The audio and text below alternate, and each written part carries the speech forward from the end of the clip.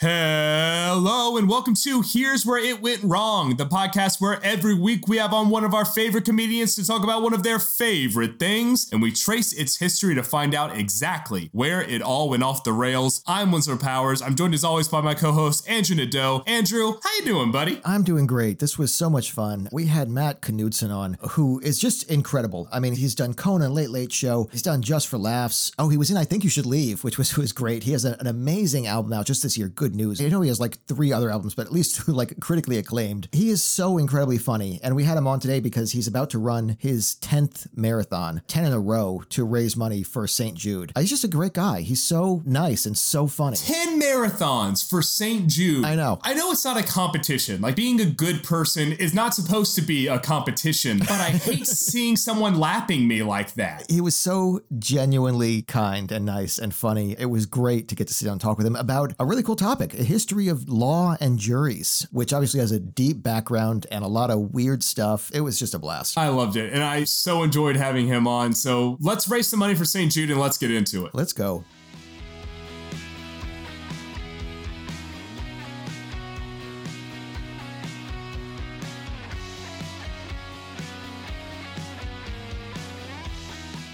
Matt Knudsen, thank you so much for coming on today. Pleasure does not begin to cover it. Thank you for having me.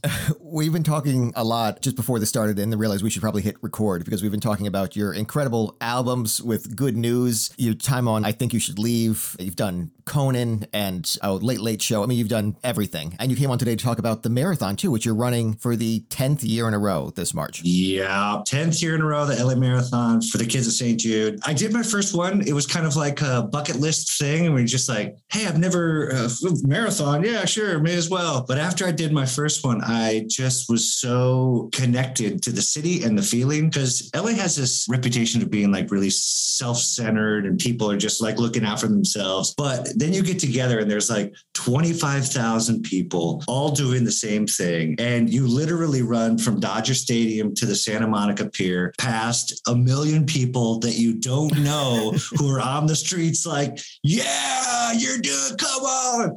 You can get as many high fives as you can handle.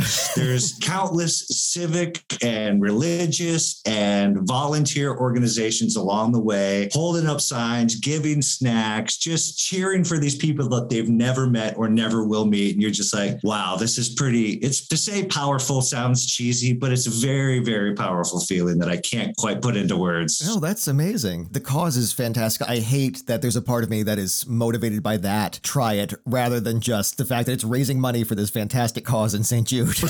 But it sounds fantastic. St. Jude means so much to me. It's based in Memphis, which is where I'm from, and it means the world. However, like, you get a lot of praise was the thing that made like my brain light up when I was like, I should run a marathon. This praise you speak of. Oh. Yeah, exactly. I can't quite explain the feeling. And I have to add this. I'm not one of those like elite 5-minute mile guys. I'm like, I jog and then I'll rest and I'll eat some orange slices and take some pictures. And it's just, for me, I run at the pace of finish. So, I can enjoy it. Oh, absolutely. Which feels like the way I appreciate it. If you're going to finish in the top 100, sure, absolutely. Do your best. If you're not, maybe just walk. Maybe just enjoy your time there. Just finish. Finishing a marathon is something that I want to do it at some point, but it just sounds so monumental that like I just haven't pushed myself, and I think this is the conversation that's going to do it. Yeah. Not a running episode, the episode that says that you get praise from strangers and religious figures. Honestly, you can do it. Anyone can do it. When you see the ages and sizes and shapes and of all these people, and they're out there doing it, anyone can do it. And if it helps, I didn't know this until I started running, even these elite, like the African, Kenyan, Ethiopian runners, you'll be somewhere around like 8 miles, 10 miles, and they're just sitting on the curb eating orange slices and drinking Gatorade. They realize they're not going to win it. And when they realize it's not their day and they don't have a chance at winning it, they don't finish it for the satisfaction. They just quit because it's their job. They're like, well, I'm going to do another one on Wednesday, so I'm going to save some of the steam for, Gotta have fresh legs. Yeah. Right. True. If you're not in the mix, they just, and I don't think there's really a lot of shame in it. They're just, that's not today. Not today. Which, I mean, makes a lot of sense too. Yeah. If you're about to go do another one and you don't have a shot here. Like, I mean, I wish we could do that like mid-set when you realize this is just not your night. And it's like, you know what, I'm done. We'll try it again tomorrow. Clearly this isn't working out for either of us. I got another one of these on Wednesdays. Can someone hand me an orange slice, please? Hilarious. Just wrap you in that like foil blanket. All right, Andrew, you tried. You tried your best. Get out of here.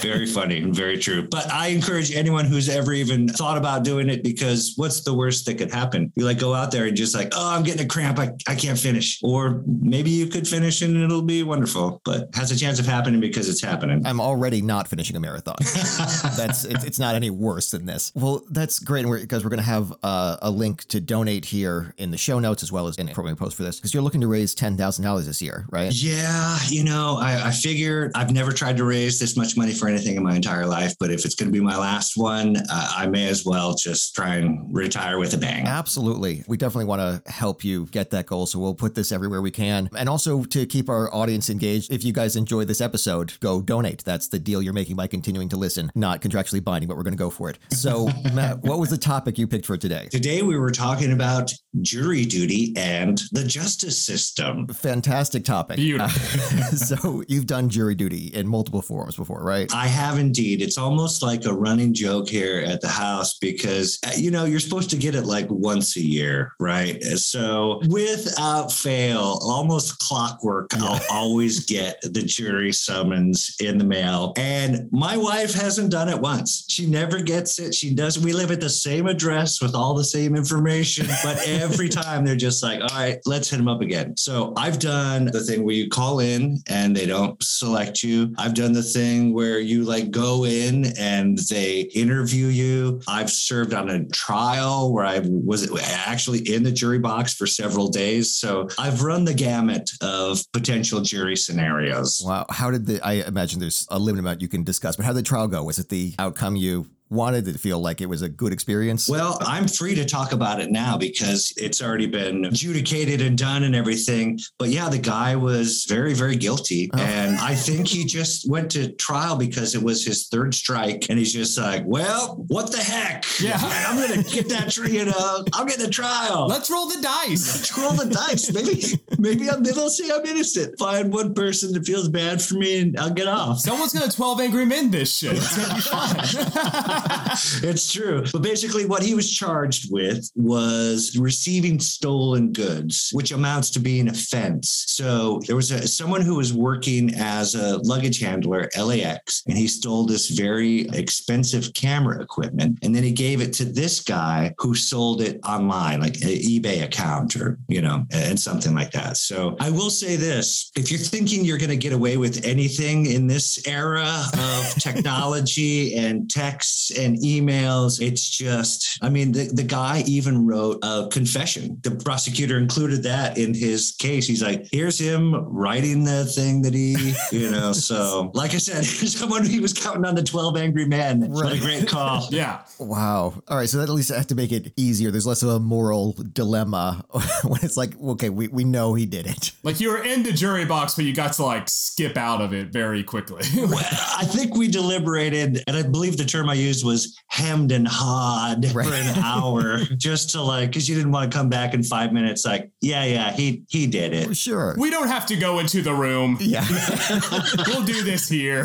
So true. Yeah, so true. But one of the things that they did, and I can say, I think we stuck to it. You're not supposed to discuss it with anyone until you get to the room. And then you're like, all right, what do you think, everybody? So there was a jury foreman and everyone kind of went around and shared their thoughts. And there was a couple people trying to play devil's advocate, but you're like, wait, someone legitimately did try to 12 Angry Minutes? A little bit. I could tell that they didn't want to rush to judgment. But in his confession letter, what the guy wrote was, I didn't steal the things. I just sold them for a friend of mine. So I can't be guilty. I didn't steal. I just was selling. That's a different crime. Yeah. The charge against him was receiving stolen goods, which was what he confessed to in his admission. So you say well, sure, you didn't steal steal it. So you're not going to be found guilty of stealing. You're fencing, and you're part of the chain of custody of committing crimes. You're part of criminal infrastructure. 1,000,000%. Yeah, 1,000,000%. So I can't feel badly for delivering justice. And if I commit a crime and I go to trial and people are like, yeah, you did the crime, what are you going to do? You're not going to, you can't take it out on the jury. You're just a brick in the wall, so to speak. Right. And we've had plenty of episodes discussing the issues with the legal system as a whole that's more normally focused on police, but the jury here are mostly filled with people that do not want to be there in the first place,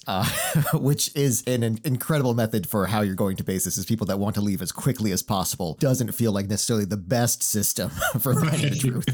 Right. Well, if memory serves, I had like a stand-up bit that went something to the effect of, because this really happened. Like the woman, like when they're laying out their case, you're like, I appreciate you guys being here. Most of the time when people get their jury summons, they just rip it up and throw it away. And so I'm here as juror number 4 thinking, wait a minute, we can do that? Yeah. Because I didn't realize, here I am trying to follow the law. I had no idea that was an option. This is a good life hack for our audience members here. I have to say it's a very diverse jury pool because Los Angeles, this is 5 million people. So you get all the Bennington colors of the rainbow are represented in these 5 million people. So I think you get a pretty fair shake. I think that's a good point too, is that when you're in regions that have that diversity, there's a better chance of having actual true representation of what your group might be, and an actual better chance of a jury of your peers, rather than, so many areas where it's just everyone is exactly the same except for the people accused of crimes because they're accused of crimes because they're not the same. Right. So LA obviously has a much better representation there. We also have some history that we should get into here. So to start this off, I started looking into legal history, and how this was formed and developed into juries. So the earliest example I could find was ancient Egypt. This was around 3000 BCE. We know it existed earlier because at this time they had systems well established. So this clearly had been in development for a while. But their legal system was based on the concept of Ma'at, the concepts of truth, balance, order, harmony, law, morality, and justice. Ma'at being the goddess who personified the concepts. This was characterized by rhetorical speech, social equality, and impartiality. But what was interesting about this was because Ma'at was considered a divine principle, it was also considered that one should be apparent to all. Like, what is right, what is wrong, and it's based on being a good neighbor and good person and finding balance within yourself. So those that broke these laws, punishment was extreme, because this is breaking the laws of God and nature, which you see consistently as law develops. I really enjoyed reading the research that you sent over, and it was very informative, and I was very impressed at how exhaustive the work you had put in. Oh, thank you. I got into this one. It was great and really fun to read and filled with so many things I never knew. Counterpoint. I saw that this started in ancient Egypt and was like, damn it, Andrew, you did it again. You somehow found the farthest possible way back you could. Look, I was not expecting to get to Egypt, actually. I thought we were going to hit Babylon, but no, we hit Egypt first. And Egypt, again, it had the same policy that did continue through Babylon, which was guilty until proven innocent, the opposite of today, with the assumption that, well, if you weren't guilty, you probably wouldn't have been accused. I just want to add, ironically enough, that was what I told the defense attorney when I was being interviewed to be on the trial, because part of it is they interview you and they're like, what do you think about this particular case? I said very candidly, I was like, you know what, to be honest, I think if you made it this far in the criminal justice system that you're going to be on trial. Where there's smoke, there's fire. I'm not going to lie. And the guy was like, all right, I'll accept him. And so I was like, no. Really? You got an acceptance for that? Yeah, that was the thing. I was hoping to I wasn't going to try and say I couldn't make it because of work or I don't have a car. Right. Instead, you said the whole basis of the system was incorrect, and they were just like, that's the guy. What was your name again? Knudsen? All right, you're in. Oh, boy. Okay. Oh, cool. You are automatically going in this with the wrong ideas? He sounds perfect for our jury. Well, we're identifying some of the problems in the system pretty early, it seems. But it was also even a while before we get to juries.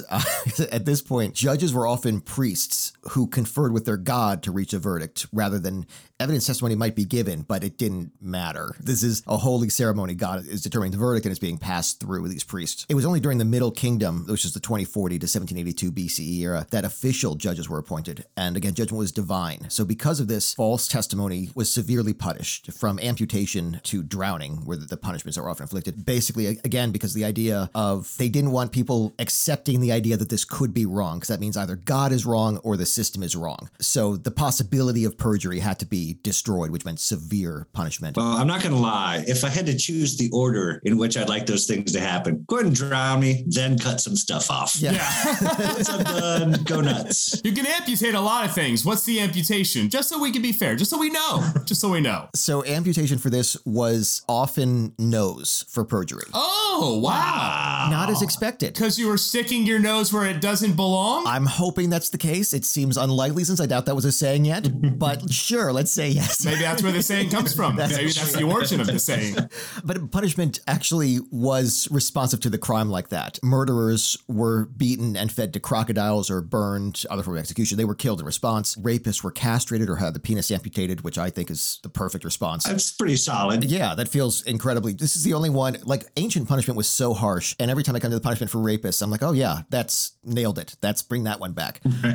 But thieves had their hands, feet, or nose amputated. Another one that was strange was infidelity could be punished if it was brought to court. It could also just be dealt with husband and wife privately, although if a neighbor brought it to court, it could be prosecuted as well. And this was because it was considered a threat to the stable family, which was a threat to the foundation of Egypt. And even if you're found innocent of any crime, your name was kept on record. So public shaming had a big aspect as a deterrent here. Not that far off. We still publicly post people's their photos and everything. It's the only thing Florida is known for now. Yeah. No, but anywhere, yeah. That's public record, and there are whole magazines in certain areas of just who was arrested this week, and it's their mugshot, their name, and what they were arrested for. And there are websites that also do this, and they make you pay money for it to be removed from their website. It's a very shady process. Oh my goodness. We should do an episode on that actually, because it's a real thing. We should. That is really disturbing. What I'm hearing is the ancient Egyptians invented doxing. Exactly.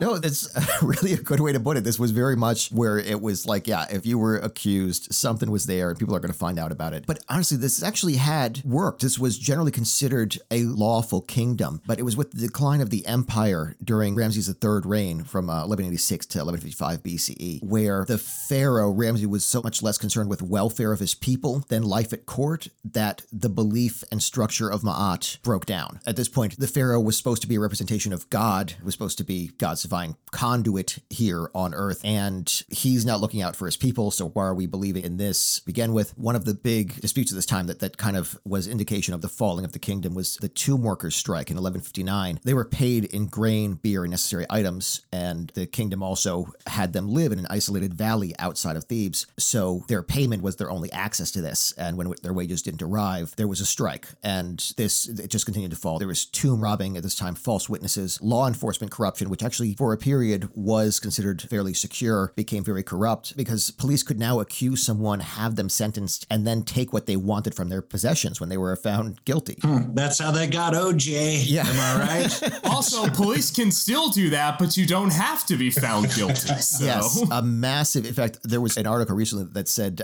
more money last year was stolen by this law allowing police to seize items than by actual robberies of the public. And obviously, you have to remember the value of tombs there. You could hire people, if you were unable to do yourself, to leave items for your family every day. This was what had to be done at the time. So tomb robbing, there was a lot there to take, meaning that they also have enough money to just kind of bribe their way out when they were caught. I'll also say the grains and beer things. So basically they were using the same payment method that I would use for a buddy to help me move my apartment. Yeah. This was the system that Egypt was built on, and it worked very well for quite a while. Yeah. Hey, what are you doing next weekend, dude? I don't know. What's up? Hey, you like beer and grain? You know I did. It's always such a great offer because it sounds oh, you're asking what I'm going to do? Are we going to do something fun? I'm definitely free. Right. Oh, I'm actually moving. I need your help. Well, shit. I think if you're asking for help moving, you have to say, I'm moving next weekend. Can you help right up front so that I have time to come up with a lot? Right. Exactly. Let's just be honest, you know? I feel like there should be a negotiation period too of let's see the house and let's see how much you're offering for this help here, because pizza and beer is the standard no matter what size place you're moving. And I don't know how society let this happen. A joke from the old act. It was like, Guys, I'm at the age now where if I want pizza and beer, I'm just going to go ahead and buy my own pizza and beer. And I can enjoy it without a herniated disc in my back. I think a big turning point for me too was realizing like I can go do work during the same amount of time that will make me enough money to cover like 10 of these. This would be so much better for me. It's true. And if you just like spent like maybe like twice as much or 3 times as much as you did on the pizza and beer, you could get professionals who only do that for a living, who like will bubble wrap it and really do a good job instead of like your buddies who are silently resenting you. Yeah, and ruining your furniture. I actually got movers for my last move. It took all of maybe 3 hours for them to move me across town and set like things up. And Amelia was like, oh, all of my friends are idiots. Yeah. I can't believe I let them just destroy valuable pieces of furniture because it was going to save me less than the value of the replacement furniture. Recently, someone posted who lived just a few blocks south of me, and they were selling a very large hutch. I did not realize how large, but it was great. It was an expensive piece, and they said rather they're just giving it away to someone that can take it. So I said, great, I'm going to hire one person because 2 people were too expensive, even though you do the math after you finish this, and we're like, but it's not worth the doctor bills that I'm going to pay now for the fact that my back no longer works. But I'm like, oh no, I can probably point to stuff and just be like, oh, maybe I can lift a little bit here. No, this thing, it had a marble top that came off. The marble piece alone weighed 200 pounds. And like, you can't say, I need you to just hang out for 3 hours while I hire someone else because I greatly overestimated all of my abilities as a human being. Like nothing I've done has prepared me for this. I don't know why I suddenly thought I'd be able to do this. Anyway, we did manage getting it into my place with little to no damage. It's great. Very happy to have it there. And I will never move something on my own again. It was the dumbest thing. I'm amazed that I didn't destroy it. What a beautiful lesson. Yeah, but like back in the day, they try to encourage their friends to help them rob tombs. Yeah. What are you doing? What are you doing next weekend? You have to start with, we're robbing a tomb. Then I can give me a chance to make up an excuse. You can't just spring that on people. Yeah. You can't spring that on. I got a back problem, but there's this chalice. It's like made of gold. We got to get it, man. Well, and because this had all become so common at this time and everything had just kind of fallen apart, they had fully devolved to their old system of justice by the gods because Amun had almost eclipsed the authority of the throne at this point. So the punishment at this time a priest would be hidden in or behind the statue of Amun, and it would turn it to signify guilty or innocent. And this would be labeled as the divine prophecy of the god as to whether or not you're guilty or not. The ultimate shell game. Yeah. I love the pageantry. It was interesting too, was like you already are declaring that the priest speaks for the god. A lot of this probably wasn't necessary. Also, it's not like you made light statues back then. This had to be hard to do. Imagine a weak priest just like impotently trying to push that statue to try to sentence you to death. Yeah. It's the Mr. Burns of priests. It kind of could be. Like just 30 minutes where you know which direction he's going, but you got to wait for a full rotation. And it's just like, just kill me. Yeah. Well, what was interesting too around this time period was Egypt did have a lot of influence on the other forms. If we get into Sumer and Babylon, most people are familiar with the Code of Hammurabi, but the Code of Ur-Nammu actually predated it. This is the oldest surviving law code and was written around 2100, 2050 BCE. And it's incomplete. There are pieces missing, but enough was retained that they understood the concept was being conveyed. And King Ur-Nammu encouraged his subjects to think of him as a father to his people, and laws were rules of the home. Punishment, other than capital offenses, were fines the same way a child might have a toy taken away. This was possibly published by his son, King Shulgi, after Ur-Nammu's death. They're not quite sure when it was released, but it was significant, and it was further developed for generations and served as a model for the Code of Hammurabi, which influenced laws of other civilizations as it just spread across the world. But King Hammurabi, which most people know as the eye for an eye, was ruled between 1795 1750 BCE, and he had a set of 282 laws inscribed on this 7-foot tall stele that was just a large stone erected in town for everyone to see. And it wasn't the first law code, but it was the most clearly defined. Because what was different about this was between previous codes was Ur-Nammu ruled over this homogenous population. And a lot of laws are developed out of culture and understanding of expectation, with citizens acting under a standard of what was expected of them that they recognized. But Hammurabi, at this point, he's in Babylon rather than Sumer, and it has a much more diverse population at this point. His law code was a lot more precise precise to make sure it was understood by everyone who might not be as familiar with custom. So each code was written with what the expectation was and what the punishment was, which did include, the eye for an eye, the same if you kill someone, the punishment is death as well. But there were also a lot of specifics in things like the cost of trading and what to do if something went wrong. If you hired someone to build a house and it failed, they need to pay for the replacements on their own. My personal favorite was that if you are gored by an ox on the street, you can't do anything about that. That's totally That's an act of God. Insurance doesn't cover that. There was discussion of things like what was expected of farmers, and obviously this is someone's livestock. They're like, it's not his fault, dude. It's like, avoid the ox. Everyone knows this. Hey, this is force majeure, my man. Yeah.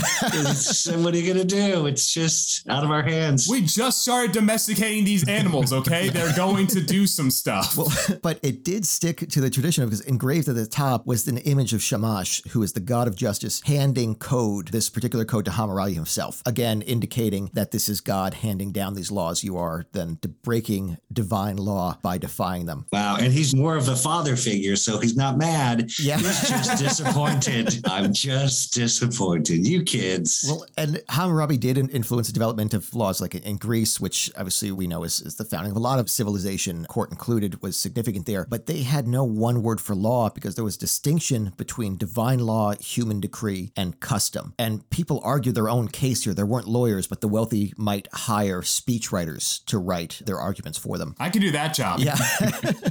The jury system was used, but it could contain as many as 500 jurors, or 1,001 to 1,501 in case of a tie for capital cases. Guilt, obviously, at this point, it was majority vote. So cases were timed by a water clock, which is essentially the same as an hourglass using water instead of sand. Water would run through a small hole. When this hour would be up, the argument had to be concluded. So because of this, cases would be concluded kind of like no matter what within a day. And for private cases, often much less. Women could not testify, and slave testimony was only admissible under torture. What? I only mention this because it is so relevant to the thought process throughout the Middle Ages that we'll see soon, where the claim was he would be too loyal to his master and he needed his testimony improved by a stronger desire. So he would only tell the truth to make the pain stop, rather than the obvious logic of he would say anything to make the pain stop. So what did he tell you? He said he did it. Well, how'd you find out? Did he just tell you? No, I had him on the rack. Yeah. Oh, okay. Then he's probably being honest. Can you imagine if you're one of those people who was not loyal to your master, so you're like, he's a criminal, you should put him in jail, and they're like, okay, but now we have to waterboard you for 20 minutes. I'm not loyal, I swear.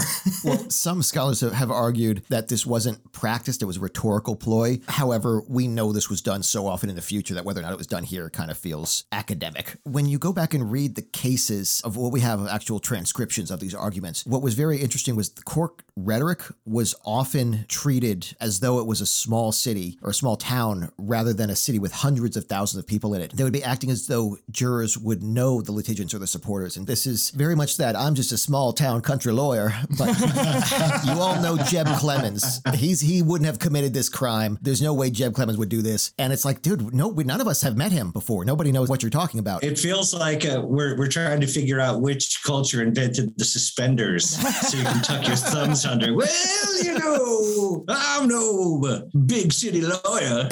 Just one Grecian trying to figure out how to make that work with his toga. It's like, all right, this doesn't help, but goddamn, it looks good. Just a nude man now standing here because he fucked it up. One of the other was because there was no judge, jurors were very much aware of their collective power. So some records show speakers pleading with jurors not to heckle them until they finish their statement that they know that they're going to disagree with. In one case, I said, just by Zeus, please let me finish. And then wait for your statement, just because they couldn't get there. You have 500 people yelling at you that you're an idiot right. because you're saying something they disagree with. That's how I start all my sets, actually. Yeah.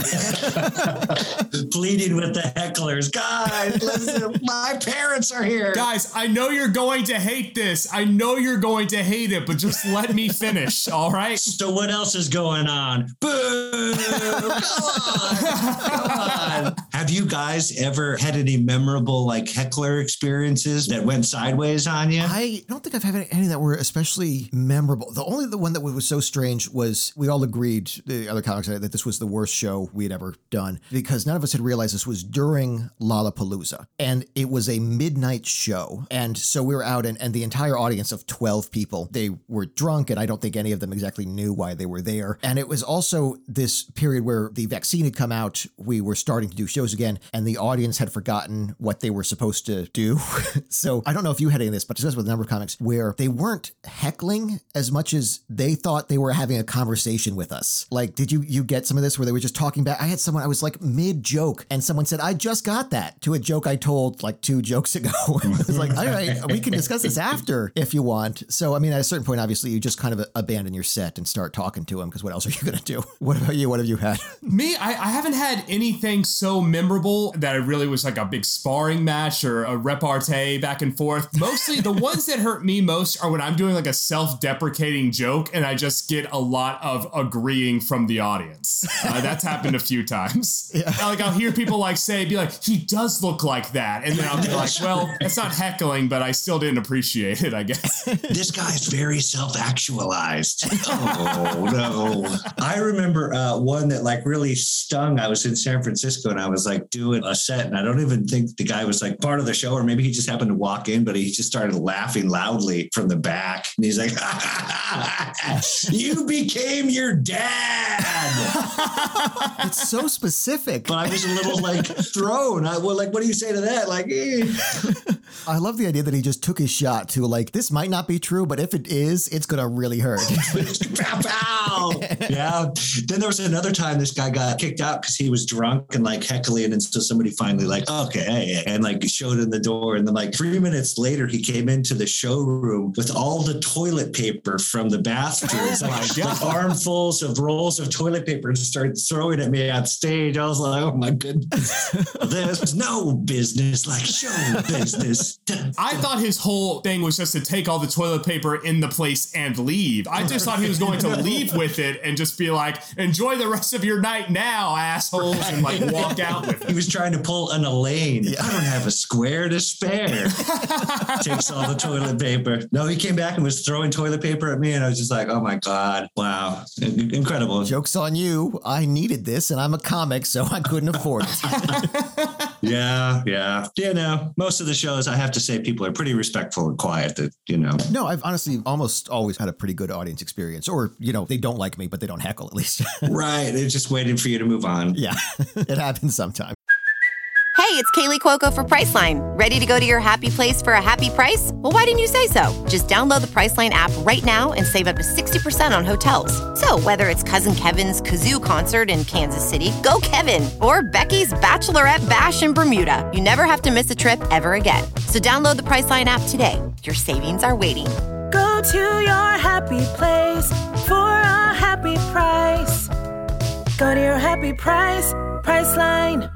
All right, so imagine that heckling, but you know if they don't like you, they might sentence you to death. So that is essentially what Greece had going for them at the time. Skipping ahead a little bit, I wanted to get into some of the religious law because that greatly affected how it developed. Because in Catholicism, rules adopted by apostles at the Council of Jerusalem developed into a complex legal system, adopting elements of the Old Testament, Roman, Visigothic, Saxon, and Celtic legal traditions. As many as 36 collections of canon law are known to exist before 1150. And at this point, the way law is practiced is weird. It's kind of very much dependent on where you are and what they're doing. That's the term, huh? Yeah.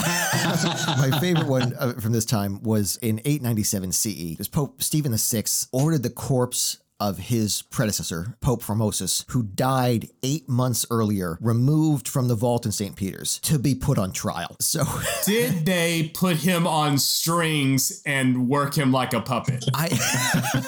It would have been so much funny. Also, remember, there's no embalming or anything. He's been dead for 8 months now. Like, he is not in good condition. But what had happened was Formosus had persuaded Arnulf of Carinthia to invade Italy and liberate it from Emperor Spoleto, and did so in 896. And at this point, you're basically trading out popes like every couple of years. They are dying constantly. Italy is in a lot of turmoil, as it was during this time period and for quite a while after. And there are a lot of factions being formed here. Who they support in Italy, who they support in the church. And there are some pretty clear and strong dividing lines. So Formosus convinced Arnulf to do this, and he immediately crowned Arnulf the new emperor a day later after he invaded Italy. And Spoleto had died suddenly, not killed, but he just died because everyone was dying at this time. Pretty much always have a stroke, too. But his relatives never forgot what had happened. And Formosus died of a stroke the following year. Yeah, and not the good kind of stroke, like the bad kind, right? Yeah. Well, and then in 897, Arnulf had a stroke and had to leave Rome. So Spoleto's relatives have sway again and insist that Stephen VI, Formosa's replacement, put him on trial for a list of alleged crimes. And Stephen didn't like Formosus anyway, so he was just totally for game for this. So they removed the body, dressed it in the papal robes, put a crown on him, propped him up on a throne, and called bishops and cardinals as witnesses who, might not have known what was going on, and they just had to come in there and see the Pope's old body sitting up there, many of whom had been appointed by him and were on his side, and then witnessed this trial and appoints an 18-year-old deacon as counsel for defense for Moses. Just this kid who has to defend a dead Pope. And then Stephen just got up there and yelled and screamed insults at the corpse. This is like when Clint Eastwood was at the Republican National Convention. And yelled at the chair. Yeah. Just like, this guy's clearly working through some shit. It was insane. So Pope Steve, I love that it's Pope Steve. I know, accused Moses of performing functions of a bishop after he had promised not to, of assuming the papacy and conspiring against a previous pope, and then said, well, he's not defending himself, so he's guilty. Oh man, that's like the original guy who passes out at a party and everyone draws dicks on his face. Like, well, he never said no. Yeah. He was on board. That's crazy. It was, and now he has to be punished for this, of course, but he's dead. So they cut off the 3 fingers that he used for blessing. They removed the crown and papal garments, and he's thrown in the Tiber. But he still has a following. So monks sympathetic to him fetched the corpse from the river, and rumors began circulating that his body was performing miracles along the banks of the Tiber. Okay, so wait, were they saying that his corpse had magical properties? Like, oh, if you rub this corpse's hand on your eyes, you'll be able to see? Or were they saying that the corpse was up, walking around and doing miracles that way? I actually don't know. I'm very curious about that. I think it is more of the former, but I couldn't find too much specific on that. Or were Jonathan Silverman and Andrew McCarthy propping him up along the banks of the Tiber, Weekend at Bernie's style?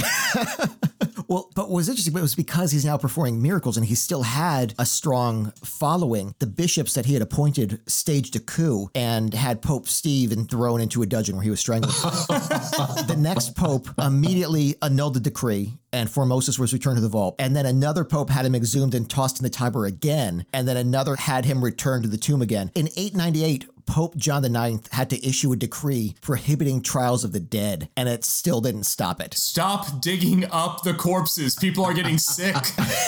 On the bright side, I was just going to add, at least he got it in the order that he wanted, die and then start cutting things off, so he wasn't even around to feel it. Right. Of the way it had to happen, that was clearly the best option to go. But what was interesting about this and significant in the development of law was that it was indicative of the thought process that religion is inherent throughout all of this and that death is not the end here. So what you are accused of here could play into your afterlife as well. That said, see, I don't feel like they're really buying into that if they're saying, but the body has to be here. The body, yeah. Habeas corpus. Yeah. So for a while, again, a lot of this is being performed all over. Their own sets of rules are being come up with. And this is in the Ius Antiquum period, which is the foundation of the church to mid-12th century. Canons were decreed by bishops and ecumenical councils. The Bishop of Rome would supplement them in response to doubts or problems. And basically whatever Rome said went. That was the final ruling. So no book had tried to summarize or systematize the entire body of canon law until the Camaldolese monk Gratian in the 11th century with the Decretum Gratiani, originally called the Concordance of Discordant Canons. He compiled all of these. This was the first time there could be a system of legal interpretations of canon principles. Because of this, he's considered the father of much of modern law. But during this time period, we also see the emergence of jury trials again in England. The exact origin is unknown, if it was indigenous or brought over by Norman invaders in 1066. But here we see the big difference in jurors then from today. Jurors were neighborhood witnesses. They were judged based on what they knew themselves. The idea was the jury should be the most informed people, not the least informed. Here, obviously, often they'll ask what you heard about the case case so far. And if it's too much, you'll be dismissed. Obviously, because what you've been heard is likely going to be biased, but still. And I just might add that that was actually the first and only time $15 a day seemed like pretty decent money. Really? That's what they pay you now for jury duty. Oh, yeah. Don't worry, you'll get 15, but it's on us. However, you might get a very thin turkey sandwich as well. So overall, really good deal. Fingers crossed. They should use pizza and beer. We know how good of a method that is. But what happened after this was, as the breakdown of medieval society, because of the growth of cities, changed the role of jury, they were now using evidence of facts of the case presented in court. But religious influence was significant in deciding one's fate, because even before this, trials by oath were common, where a person had to round up people willing to swear that they were innocent, called compurgators, and the amount of people depended on the crime. One more famous example was 899 CE. Queen Uta of Germany was accused of adultery, and she won acquittal when 82 knights confirmed her chastity. That's how would any of them, you know what, I'm just going to let that one lay. I get how they could know she didn't keep chaste. This one was a lot harder to prove, but the number really varied. In Dark Ages Wales, a person accused of poisoning had to find 600 compurgators to vouch for them. But this was in a significant period of development of law that coincided with religion, because the reason this was considered reasonable was many believed God would strike dead anyone who swore falsely. So if you could get this many people to vouch for you, it had to be true. Yeah, and I guess the first step would be to explain to someone what a compurgator is. Right.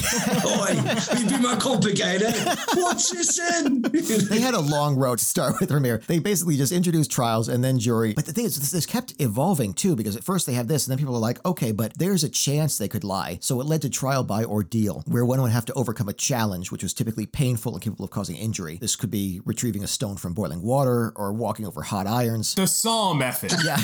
Yeah. The original Double Dare. Yeah. Mark Summers. If you can complete the American Ninja Warrior course, then you can do as many murders as you want. Well, and they really get into that level pretty soon, because right now, what they start with is defendant is found innocent if the injury sufficiently healed within a specified time, 3 days was typical, and guilty if it festered. And this was old times, so like they always fester. Oh, yeah. Right, exactly. It's like nobody knew about germs. Like if you had a burn, you were going to die. That was pretty much it. So when I started reading into this, because obviously we're mostly familiar with always it's called this, it was the ordeal of the cold water, which was where a bound suspect was thrown into a body of water to see if they sank or if they would float. And we're familiar with this from witches, but most of the time it's presented as no matter what, you're screwed. They were just looking for a way to kill you. That's what it seems like, but the faith was so extreme here. They believed water would repel sin. Anyone who sank persuasively enough was acquitted and possibly retrieved in time to survive. But more importantly, they believed God would intervene for the innocent. It didn't matter how extreme it was. It doesn't matter if it was, we're going to throw you off the cliff. If you're innocent, God will save you. So because of this, they could kind of set up anything they wanted here because the public would be convinced that ultimately it's in God's hands no matter what we do. She turned me into a newt. I got better though. I also wonder like how many people like were thrown into the Dead Sea. He's like, he's not sinking at all. He's guilty. That is, God. So I had not good at all, but that is really funny. Just like tying a bunch of weight ropes. No, wait, I can do it. I swear I can get it done. I can do it. I swear. I wasn't even in town when this happened. Yeah, well, tell it to the Dead Sea.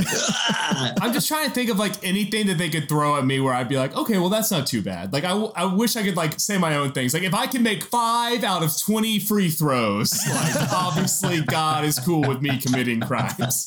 When obviously being Catholic, this was your game, because the Catholic Church really took to trials of the ordeal because they could use it to get people to prove they were a true Catholic. Obviously, we see confessions of the Spanish Inquisition as well. They had used torture as a standard to get information and to get convertents. They also realized priests could be paid to supervise the ordeals, and suddenly the ordeals became abundant. This is how we're solving everything now. But what was interesting was there was a surprisingly high exoneration rate. Priests had a lot of latitude to make judgments, even if the ordeal itself wasn't manipulated. So first of all, if you had to walk over hot irons, which was a common enough thing, irons might not be heated as much. Also, they might have been heated and you got burned, and they said, well, yeah, but this isn't as bad a burn as it should have been. So there was a lot of exoneration, quite possibly because there were also a lot of bribes.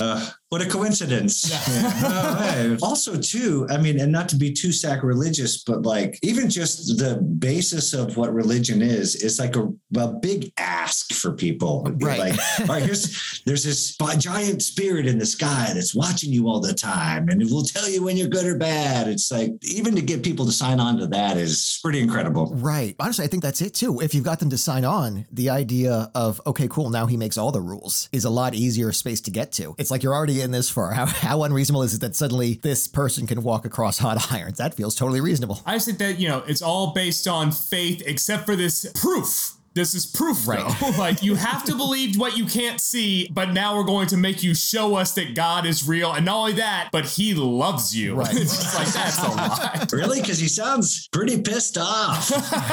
Especially Old Testament God. Oh, yeah. Well, and because of this, too, it did keep evolving, and it got to a form where it was, okay, you have to prove it yourself, which was the trial by combat. This is still God is deciding, but obviously your skill has a lot of impact here. So I started reading up on The Last Duel, the actual Last Duel, and I hadn't realized that the movie was actually about this. I haven't seen that yet, but this was, I think, 1382, it might have been 1385, in France. And at this point, early 1300s, this had mostly died out. We're like, okay, clearly the system isn't working, but it's not what I wanted to get into here because a trial by combat kind of deserves its own thing, and it has to do a lot with knighthood and the upper class that we can discuss in another episode. But it's well worth looking into because what was unique about it was in other circumstances, you were alone in your accusation and you had to prove yourself. Here, there were two parties and one of them was right and one of them was a liar. And the consequences from this were extreme. And the last duel one's discussed is a woman has accused another man of rape and her husband is fighting this person. And if her husband loses, not only was he now dead, but that meant God wasn't on their side, which meant she was a liar, so she's going to be punished as well. So the extremeness of these situations and all those that are involved in trial by combat, it's something that we have a lot of fantasy over, of being very chivalrous, and this is my knight stepping in to defend me. But also this is a system where it's like, guys, we have to be able to do better than this. Yeah. It sounds like quite a domino effect. Right. It absolutely was. But around this time, too, we start getting a different system where 12th century Henry II set up a system of resolving land disputes using juries, a set of 12 men who were charged with investigating the case themselves. They would hear cases, but they'd also look into it. And again, proximity might have something to do with it, to either the people or the case itself or the location. And in 1215, the church banned participation of clergy in trial by ordeal in England. And without the legitimacy of religion, it just faded. And the trial by jury became a right in the Magna Carta. And again, jurors were chosen because they either knew the parties and the facts or had the duty to discover them themselves. And that was just expected that you would do so. It was until the 17th century that jurors were free to investigate cases on their own. But this was also during this time that kings began to extend their control over the jury and kingdom. Things like the Star Chamber came into existence, a court at the Royal Palace from the 15th to mid-17th century. And this originally formed to ensure fair enforcement of laws against socially and politically powerful people. Ordinary courts might be hesitant to convict. And it just went the complete other way because they had absolute control and their rule was law and what they decided went. And let them fine, imprison, and inflict corporal punishment without oversight, and let them do so on offenses not normally reachable by common law. If the prince was present, his voice was the only one that mattered, and no lower courts would go against them. Jurors at lower courts would be punished simply for finding a verdict opposite the Star Chamber. So the expansion of the British Empire and French Revolution led to the spread of the jury trial across the continent, and then it fell. Juries were established in France, then through Napoleon and Rhineland and Belgium, then in most of the remaining German states, Austria-Hungary, Russia, Italy, Switzerland, Holland, Luxembourg. The last two abolished it immediately after Napoleon's defeat, and the others, it was only in place for major crime. Mid-1800s, the crimes jury trials oversaw began to be limited. Prussia removed treason. Nassau removed political crimes. Leading up to World War II saw significant limitations. Germany abandoned the jury in 1924. Soviet bloc and fascist states abolished it. France never restored it after the Germans abolished it during occupation. Austria only reintroduced it in a weakened form. And juries have been incorporated into the legal system of many civil law countries for criminal cases, but only the U.S. makes routine use of juries in a variety of non-criminal cases. And despite jury trials only occurring in less than 5% of filed civil actions in the U.S., over 90% of jury trials in the world still occur in the United States. This is a unique practice. This is one that I think most Americans assume is how cases are handled all over the world, and it absolutely isn't. This is what we do here,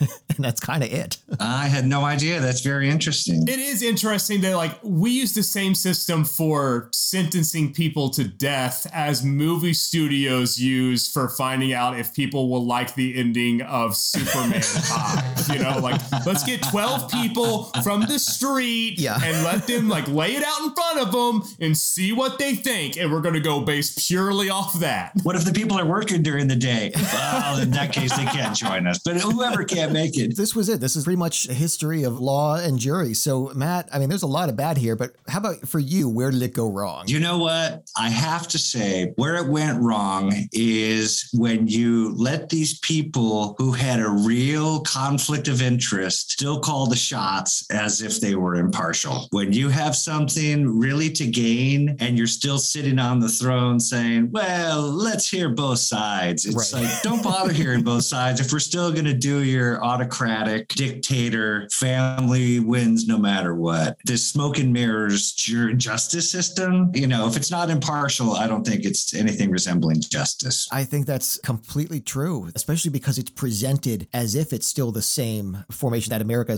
has touted itself for being impartial and equal, despite the fact that it's never really been that. And because of that, I think the same reason as before saying God will decide the truth works, people saying the justice system works on the public. They just refuse to accept that this is a deeply flawed system where we have proof that can't be disputed about the exact same crimes, harsher sentencing for people of color, obviously far more arrests to begin with, that those less privileged for any number of reasons are going to be tried more and convicted more. And it's still presented as this paragon of a law system when, again, like one of the only things America actually leads the world in is percentage of incarcerated people.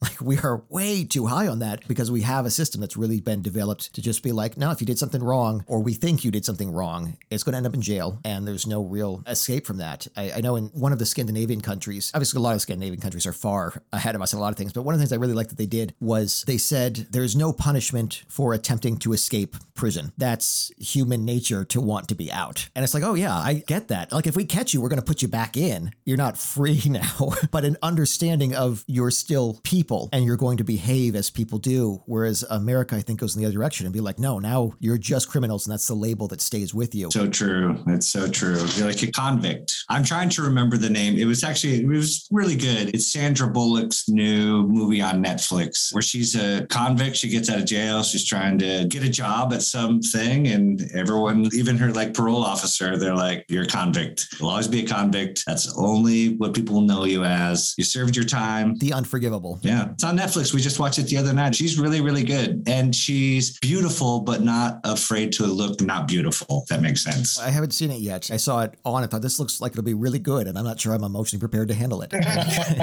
Well, after this episode we did, you got to like, okay, let's see how the system works. Yeah. And it's not ruining it to say there was a twist I wasn't expecting, but we liked it. Oh, good. It's very encouraging. No, I agree with you. I think that there's been mostly bad here, but there were periods where there was really a structure of like, look, what we're trying to find is the truth. And now it's very much structured for if you have the most money, you're good to go. And that's it. I mean, we have a system and a society in general where, this is a democratic method of knowing whether or not someone should go to prison because it's a jury of their peers. And yet we've also been told our whole lives of just, jury duty. Right. Whatever you can do, get out of jury duty. So it's made up of a lot of people who couldn't figure out how to get out of it, don't want to be there and want to go home. As you stated earlier, are being paid $15 a day. So that's another reason they're probably wanting to wrap things up as quickly as possible. For certain crimes, they probably might not even have the education necessary to really understand the case. So the lawyer's job not only becomes, did this person commit this crime? It is, okay, here is an elementary level of what this crime is and how it can be performed that might fly completely over their heads. And then we were talking about 12 Angry Men earlier. You always have the possibility of someone in that jury room just really just ignoring everything the judge told them and just going with their gut feeling. And then what do you do then? Just one guy who's just like, hey, I just don't like it. I don't know. I didn't trust it. Think about how many conspiracy theorists we have today. You could have any of those people on a jury and what are you going to do? Like the QAnon guy who thinks that maybe this is a secret lizard person who's going to have just as much power on that jury as, a lawyer who's just doing their civic duty and just got called for jury duty that day. Well, I think that's a great point. And also, like, 12 Angry Men was a beautiful film, but imagine that same guy, but he's terrible at arguing. Because that's mostly who you're dealing with the one person who refused to accept what everyone else agrees on, is this guy who just doesn't know what he's talking about and is just going to keep yelling at you. And ultimately, there's so much study on this now, from jury selection and understanding of human nature, and that you don't have to control everyone in the jury room. You have to control the key people because everyone else is going to follow these people. And the level of science put into it is like Like, this is not a conversation between two people with the same information anymore, making the same play. And even in the beginning, and what you see the judges do to people that are coming in with a lot of money, where it's like, okay, cool, just go stay at home for a while. Like, this isn't offered to anybody else, but why are they going to argue with a lawyer? Right, because you can have the $1 million bail. You can wait trial at home. Yeah, I remember there was an old episode of Happy Days, and they did like a send-up of the 12 angry men. And if memory serves, Tom Bosley was the foreman, and he was counting up the votes from the jury. He's like, all right, we have 11 guilties and 1 not guilty amundo. Yeah. And it was the Fonz. Hey, not guilty amundo. And Fonz was the one who put the case together and explained how the guy was probably innocent. And it was, And then he jet skied over a shark. What was interesting about how other countries deal with this, because of all of these issues, is for where we're a common law country, many are civil law countries, is it might have a jury of a sort, but of multiple judges, people who are familiar with the law. And this isn't a spectacle. It doesn't need to be argued in front of a courtroom because everyone involved knows the law, what they're trying to determine, and also they're not using precedent, some other case that happens to mean this is a loophole. Everyone involved is supposed to have an understanding of the law, is supposed to be gathering as much fact as they can, and then putting it into play, and the rules make it clear here. If he did this, which we can determine from these things, then this is the punishment. And obviously, that's not always going to work because people lie and we can't always get all the information. But it's a much more reasonable system. We have people who are already supposedly experts on the subject pursuing this to find a truth, not to win. I thought it was really interesting that, like what you were talking about earlier, the guy had this 7-foot tall tablet. He's like, hey, you do this, here's the crime, here's the punishment. And it was very laid out. And it was very cut and dry. And it wasn't like, if you do this and you're from a powerful family, you do 18 months. Right. 5 years. That's it.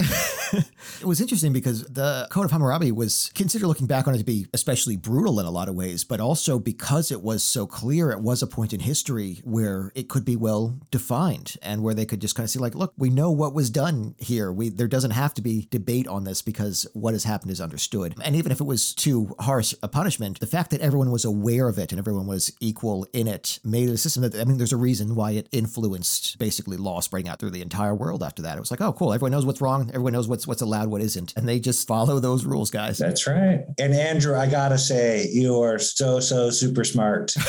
Not only to have this, right, Wentz, am I wrong? No, he truly is. The deep level of research and the specific pronunciations and coming out with it so quickly and so astutely. My hat's off to you, sincerely. Thank you so much. I absolutely love doing this show. It's so great to have a chance to dig into these really fun topics and get to talk about them with people who can see that it's horrifying but incredibly funny. And that's what you want to get out of this. Every episode I do the research on, I get nervous because I have to live up to Andrew's version of research. Your research is like, so what's up with the calendar? It's June. Am I right? I'm over here just like, LeBron James graduated high school, and I'm doing a book report.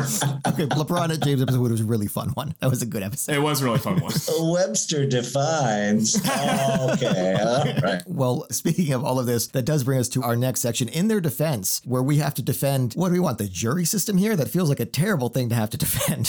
How about any part of this that you want? Matt, as our guest, you get first dibs if you want it. Well, I will say, in our defense, regardless of the flaws in the system, if I was ever accused of a crime, I wouldn't want anything besides the American justice system to say, hey, where's that Bible? Let me put my hand on it. Here's what happened. This is my side of the story. I'm not going to be, God said you did it. Like, why? You're speaking for God? Give me a break. You at least get to sit in the stand and you get to tell your side of the story and to defend your own position. I wouldn't want it any other way. Oh, I think that's very reasonable. The fact that you do have an opportunity to get up there and speak on your own behalf is one of the benefits here. Wen, what do you think? So I looked it up, and the normal trial lasts between 1 and 2.5 days. That is the normal length for a trial. And if you know that you're very guilty, say you're the person that was on the chance to do that trial for, say you're someone like that, you know that this probably isn't going to work out. And instead of taking a deal because he couldn't, because it was a third strike, he went to a jury trial. And he had to sit for 1 to 2.5 days or so waiting to just be told, hey, you're screwed. Wouldn't you prefer 5 seconds of just running across some coals and being done with it? Like the chance that like maybe you can get away with it if you just run lightly enough across these coals, like you could get the whole thing over and done with and be like, my feet aren't that burnt. And they're going to be like, son of a bitch, they're not that burnt. You can go home. Like that sounds like the way to go in some cases. And I'm going to say maybe not the worst system if you already have pretty calloused feet. Touche, touche. Thank you. I think that is a very good point. For me personally, my thought process is this. I cannot think of anything that gets me to take a break and stop working. It's just not there. Being court mandated to go sit and listen to some other guy talk about why he did or didn't do a crime might be the only 2-day break I get. It is the only chance I might have to shut my break. They give you snacks, and like I buy the crappy snacks because I know if I have the good snacks, I'm going to eat them all. That's right. It is the oversight that I need to have like a 2-day break, a couple snacks I'm going to enjoy, and then, you know, the eternal weight of knowing I determines a man's guilt when I do not have all the information I possibly could as I'm not God. It's not necessarily an equal trade-off. I feel like the tormented soul that comes with that maybe not worth like the good gummy bears, but I'm going to appreciate the hell out of those gummy bears knowing what I did for them. And that's my defense of the jury system. And I just want to add this. I guess this is kind of dating the episode a little bit, but I think the most casual sentence for murder in this country was recently handed down, and it was 90 days, and that was for Robert Durst. Yeah. Oh, yeah. Well, what are you going to do? Dress his corpse up in robes and just leave it sitting out there for everyone? Cut off 3 fingers? These are the fingers. Durst is performing miracles down by the Hudson right now, actually. Hilarious. I remember like seeing the headlines when he was convicted. He's just like, life in prison. I was like, oh yeah, AKA 17 days. He made it to 2022. Well, I can't imagine we could do better than that. Matt Knudsen, thank you so much for coming on today. This was an absolute pleasure. Thank you guys for having me, and I can't wait to see what 22 has in store for us all. Absolutely. Us too. And we're going to, again, have a link to donate down to your run in the marathon, down in the show notes, down on the promo for this. Guys, if you can give money, if you enjoy this, please absolutely do. It's for St. Jude's, a fantastic cause. Thank you all for listening. I hope you enjoy this as well. We have a Patreon down in the show notes to help us keep the show going. If you enjoyed it, please subscribe, give us 5 stars, help us out there. We're going to be back next week. We hope you'll join us then. When? I'll see you next week. Bye. Bye.